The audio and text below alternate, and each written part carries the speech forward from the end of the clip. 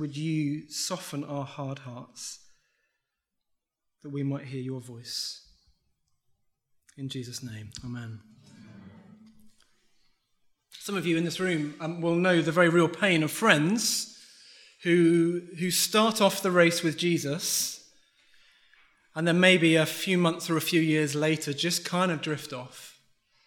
They bow out early. They seemingly start off well as believers, but then some way down the line, they're just somewhere else. And we think of the parable of the soils, and in one sense, we shouldn't be surprised. Do you remember that parable from Jesus? It's very graphic and helpful. The gospel word being sown to different hearts, different situations, and so different outcomes.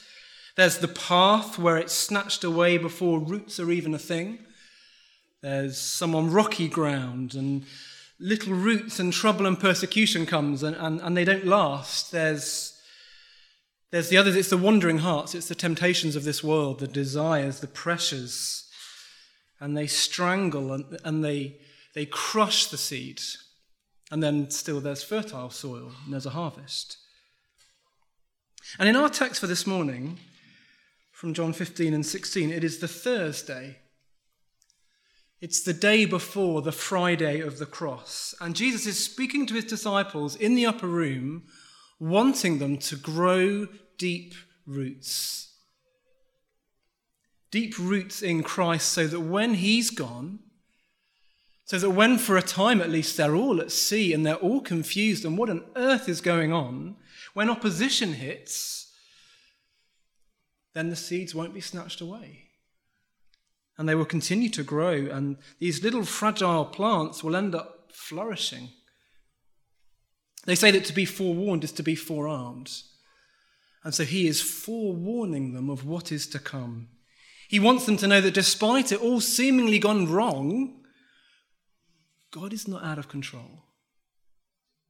And rather than the hardship destroying their faith, actually, the hardship can deepen their faith.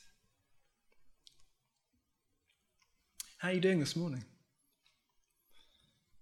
The summer can be a tricky time spiritually for some. We get out of the routines and the rhythms that we often have. We lose some of those helpful structures that are often in place. And maybe like the disciples, you feel some of that fear and anxiety in the upper room. Not quite the same context, obviously. But you're looking ahead and wondering, how am I going to cope? How is this going to work? How is this next term going to be successful? How am I going to get through till Christmas? And you're not sure how deep your roots are when it comes down to it. Well, come with me into the text, and it's been my prayer for you and for me this week that we would know the deep encouragement of these words from Jesus. It's a passage of two halves. I'm focusing mostly on 16, although we will go back into the end of 15 as well. But he warns his disciples from kind of 16, 1 to 5, and then he encourages them from verse 6 to 15. And in 1 to 5, he warns them that adversity is coming. There's our first word, adversity. And why is that? Well, because if you know what's coming around the corner, if you know the challenges of next month, if you know the reality of the next season, then you'll be much better able to cope with what comes. And so he's warning them, he's warning us, if you like, of what's coming up. And in these verses, there is a what and a who and a why in this warning. A what and a who and a why in the adversity. And again, there is a specific context, but I think we'll see, whilst it is very specific, it's actually very contemporary as well. So what about the what first? Verse 2, they will put you out of the synagogue. In fact, the time is coming when anyone who kills you. So they're going to be removed from the synagogue. This is them cancelled, to use modern language. They have been removed from the religious life of Israel. And yet actually it's more than that. It's not just a removal from the synagogue, it's a removal from the realm of the living. Ultimate cancellation. They will be killed. And church history will tell us that everyone except one of the early disciples will die as they continue to stand on the gospel of Jesus. These things came to pass. They will be treated in the same way that Jesus was treated. That's the what. Who? Well, I wonder if the who is a bit of a shock. Because it doesn't come from the Roman occupation. It doesn't come from the enemies of God's people, the folk we might expect, but rather it comes from within God's people. People who claim to know him. People who head to worship each week. People who tick all the boxes. They claim to know God, and yet by their actions they show that they don't know him. And the gospel unfolds and the pages turn, and we will see these leaders in action. And by no means it's not all of them, but Pharisees, Sanhedrin, leaders who conspire to be done of Jesus, to get rid of Jesus. That's the what and the who, but the why. The why is perhaps where our jaws drop. By their actions, you see that they don't know the God whom they claim to serve. So verse 2, they think they are offering a service to God. Or verse 3, they will do such things because they have not known the Father or me. So in their minds, they are doing God a service. In their minds, he is pleased with them for what they do. They are driven by their false understanding of God. But actually, they don't know the Father. They couldn't be more mistaken. Maybe you're scratching your head slightly as to how this can be. They seem so zealous, so wholehearted, so certain. How could they get it so wrong? What's happened? Where's the wrong turn they've taken in years before? Just allow me one cross-reference. It's John chapter 5. You can look it up if you like. But John chapter 5 and verse 39 and 40. I think it's incredibly relevant then, and actually it's incredibly relevant for us now as well. Let me read the verses for us. Jesus says to them, he says, "You diligently study the scriptures because you think that in them you have eternal life. These are the very scriptures that testify about me, yet you refuse to come to me to have life." Isn't that shocking? It is very possible to know your Bibles like the back of your hands, but not understand who God is, not understand who his Son is. Stick them in a Bible quiz. These guys would beat you hands down, but they missed the main character. They didn't understand who it was all about. And so they never had true life, which then leads them to the kind of place where they will persecute and take the life of Jesus and persecute and take the life of the people of Jesus. Just because you're wholehearted in your devotion, it does not mean that you are right. In fact, it can mean that you are completely wrong.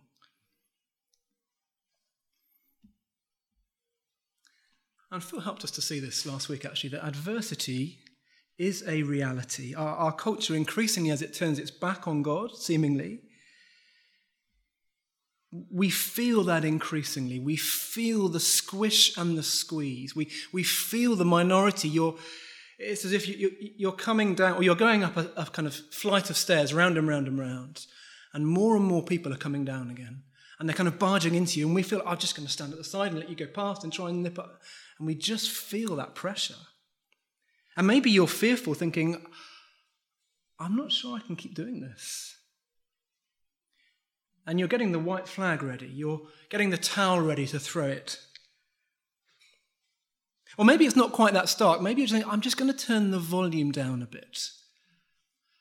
I'll start university and I'll go along to the Christian Union, or I'll go and find a church, but I'm just going to turn the volume down a bit, just to make life a bit easier. Of course, the weird thing is adversity has always been a thing for the people of God. You look back through the pages of church history, you look around the world today, and the fact is, we in these little area here are something of an anomaly, a blip in this little period of history, in this little part of the world. And now adversity is coming, and we're not quite sure what to do with it. We're not quite sure how to keep going, how to cope. Fast forward a decade or so. If you're in your teens now, you'll be in your 20s. If you're in your 20s, you'll be in your 30s, 30s, 40s, 40s, 50s. And whatever we are, it's 2033 now. I've just missed 10 years.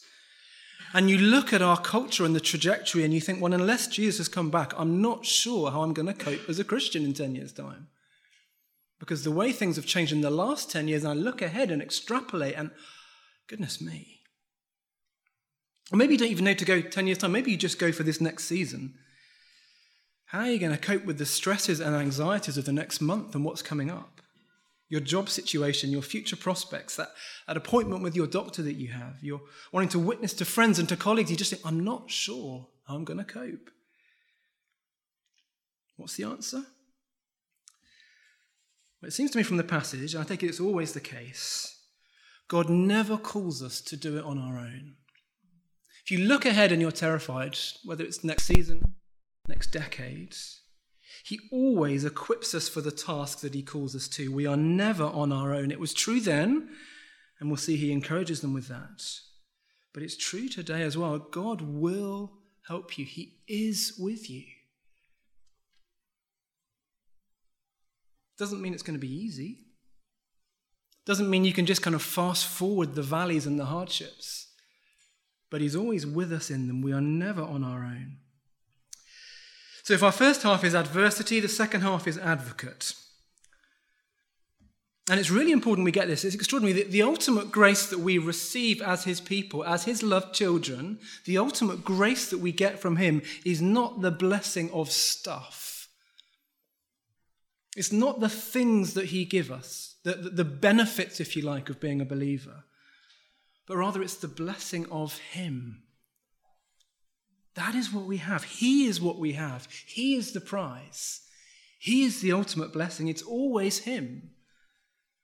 And if in your world your prayers are usually or only for situations, circumstances, stresses to be sorted, maybe we're missing something. Maybe we are missing that he has promised us himself ultimately, that we get him. It's a good thing to be a Christian because he gives us himself. We are never on our own. And look ahead to next week, to next month, to next season, to next decade. You're never on your own, Christian. Again, let's zoom into the passage and we'll see how this works out. So our God is a God who sends. Our God is a giver, a sender. And so verse 5, just as the Father sent the Son, so now verse 7, with the Father, Jesus will send the Spirit. Our God is a sender. And why does that matter? It matters because the departure of Jesus does not mean the end of the work for Jesus. It's not the end of his ministry just because he is now seated at the right hand of the Father. It is not job done, feet up, crack open a beer and some crisps, and he's just going to do some people watching and see how it all pans out. That's not the plan.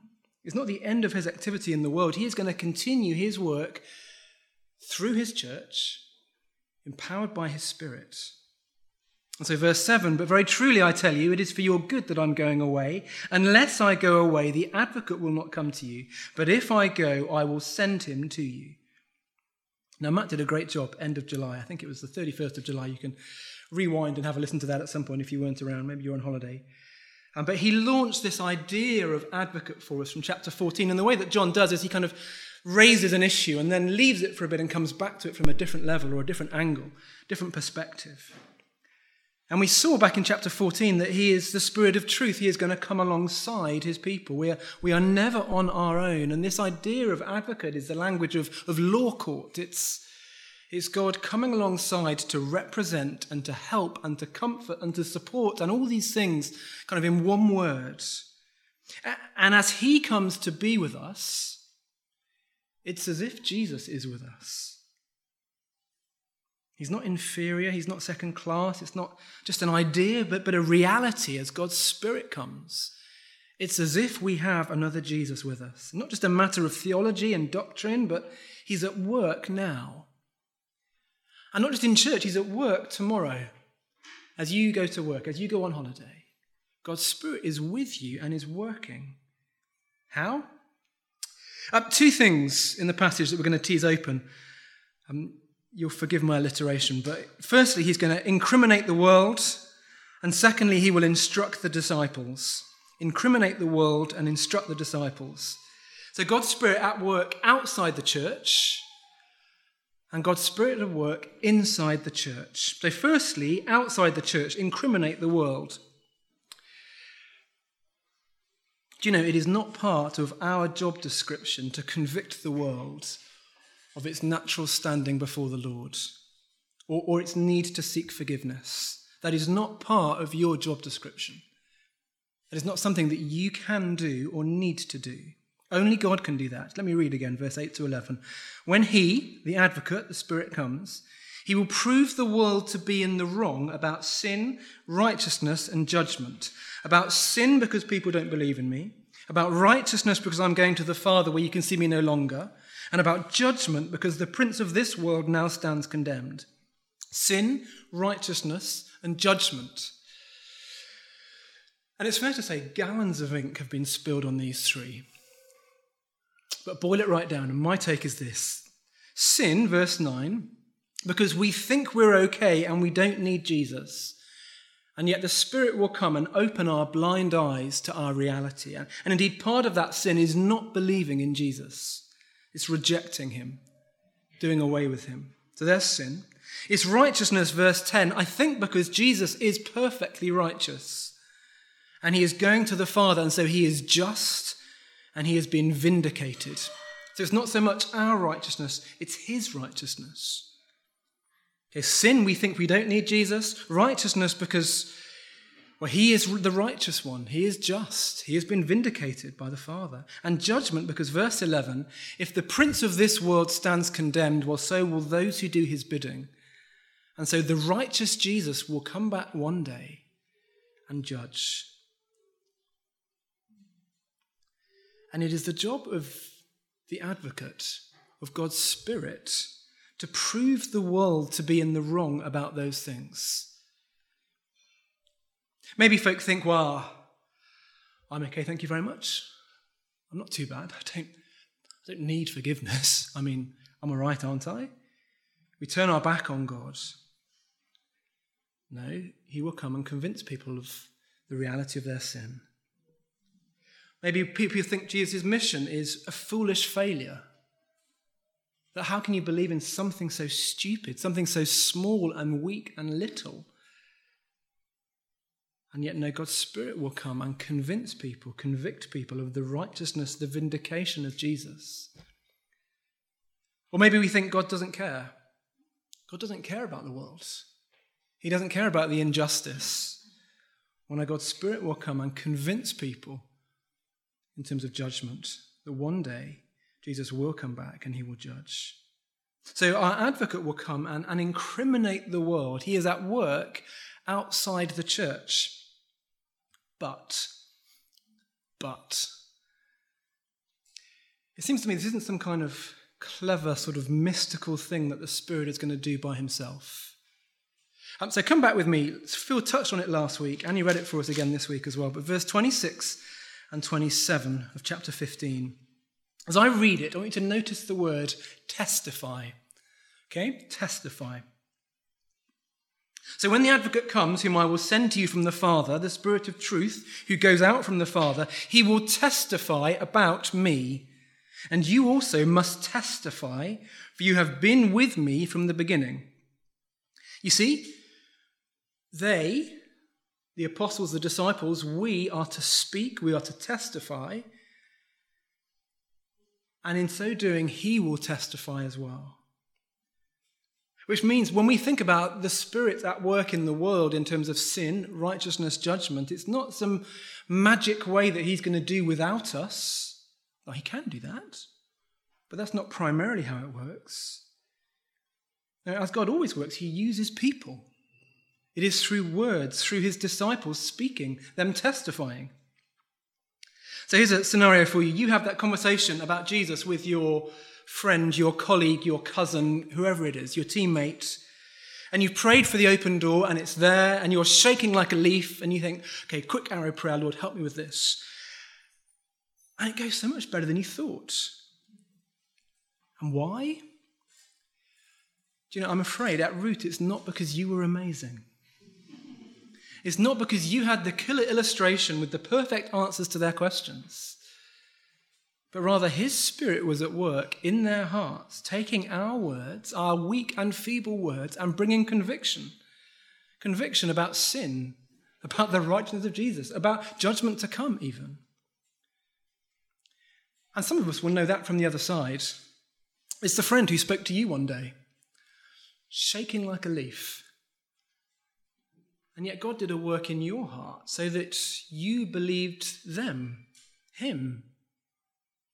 Why?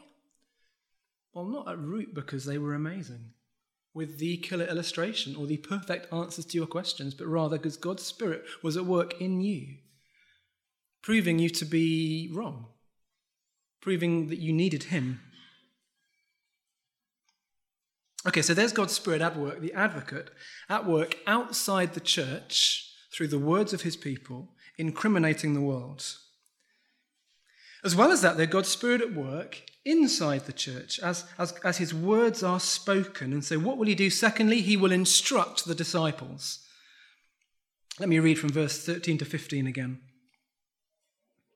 But when he, the Spirit of truth, comes, he will guide you into all the truth. He will not speak on his own. He will speak only what he hears, and he will tell you what is yet to come. He will glorify me, because it is from me that he will receive what he will make known to you. All that belongs to the Father is mine. That is why I said the Spirit will receive from me what he will make known to you. I have to confess, I find John's Gospel hard, because there's just so much kind of round and round stuff. But I think this is what's going on here. Remember, this teaching came to the 11 apostles on the Thursday night. And the next day will be the death of Jesus. And then a couple of days after that will be the resurrection of Jesus. So he will die on the Friday, he'll be raised again on the Sunday. This is the Thursday before that. And Jesus says his Spirit is going to come and help them to comprehend those things, to grasp those things, that their minds, their hearts would be open to see what's going on. And so verse 14, to glorify him. So again, imagine you're there on the Friday, and in front of you, you've got a Messiah hanging on a cross with a couple of criminals either side, and people mocking and shouting and jeering. And you're stood in front of him with your heart broken and thinking, I gave it all up for this. I left everything for this. And there are tears in your eyes, and it all seems just so confusing. And there he is before you, dying on a Roman gibbet, hanging there. And what would you think was going on? What would the apostles have thought was going on? But they didn't get it until later, until they read the scriptures and they remembered what Jesus said to them. Until God's Spirit was at work and the penny drops and they grasp it, they comprehend it. Maybe it was by the Spirit that they saw he was going to be, Genesis 3, the serpent crusher. And they understood the cross. Or they saw he was going to be the one who would be a sacrifice to cover their nakedness and their shame, Genesis 3. Or he would be the provision of a substitute, Genesis 22. Or a protective substitute, Exodus 12 with the Passover. Or he would be the one who would come and take away all their guilt and bring true atonement for them, Leviticus 16. Or he would be the one who would be pierced for their transgressions, Isaiah 53. Or indeed the Lamb of God who takes away the sin of the world, John 1. I think the point he's making is that if we would have seen his death and experienced his resurrection without the work of the Spirit helping us understand those things, we still wouldn't get it. We just wouldn't get it. Only by the work of his Spirit will the penny drop. And so only by the work of his Spirit will they be able to proclaim that message to a world that needs to hear it. And the Son always spotlighted the Father, and so the Spirit spotlights the Son, helping them understand both the difficult days to come, the reality of what's ahead, but actually the message that they need to proclaim in the midst of that difficulty as well.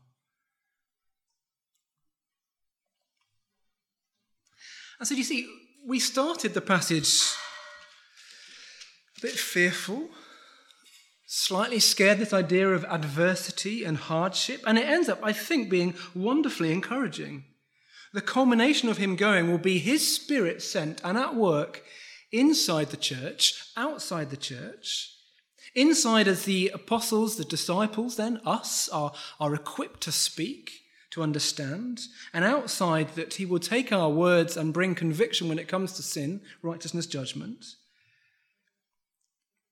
And the evidence of that, has it worked? Has it worked? Look around you. It has worked. It's us here today, you and me in this room, and indeed millions of others meeting around the world today. So, go on, humour me. Just close your eyes a moment.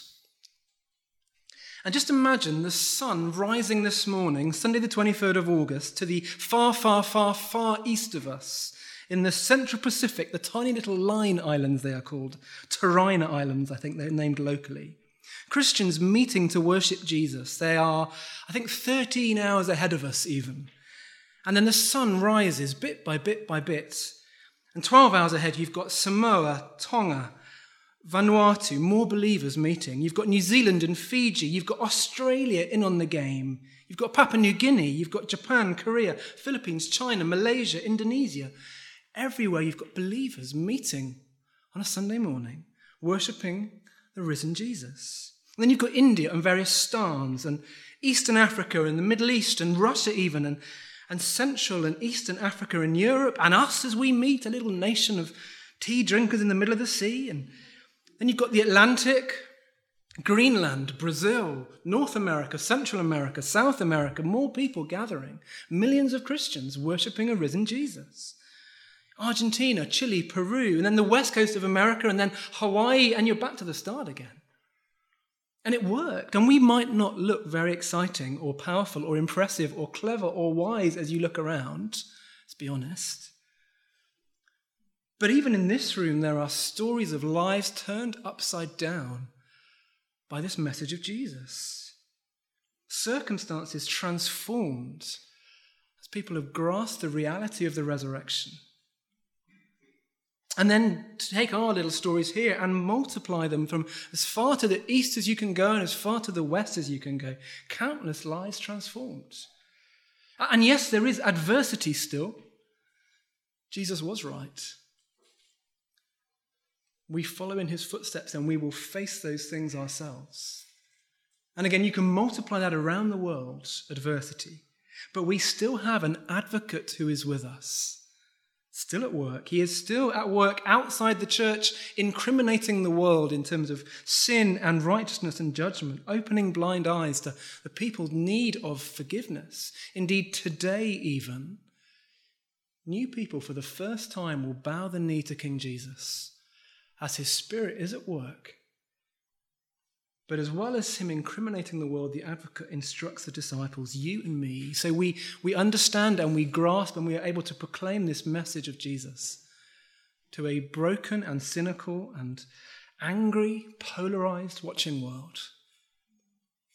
And we trust and believe his death and resurrection for ourselves, and we share that good news. Has it worked? Yes, it's worked. And it's still working. Let me pray. Lord, thank you that you promise never to leave us alone. We are never on our own. But thank you for your Spirit at work. Lord, we confess we need him in the midst of the adversity all around us, in the midst of opposition, persecution even. But you never leave us on our own. And we thank you that you help us by your Spirit. Help us to trust and to cling on to and to grasp the message of the cross and the resurrection. But more than that, as we trust it for ourselves, would you help us to open our mouths that we might speak to others of it and that you might work in their lives. And Lord, we thank you for that glimpse that your plan has worked all over the world this morning. People worshipping the Lord Jesus. In his name we pray. Amen.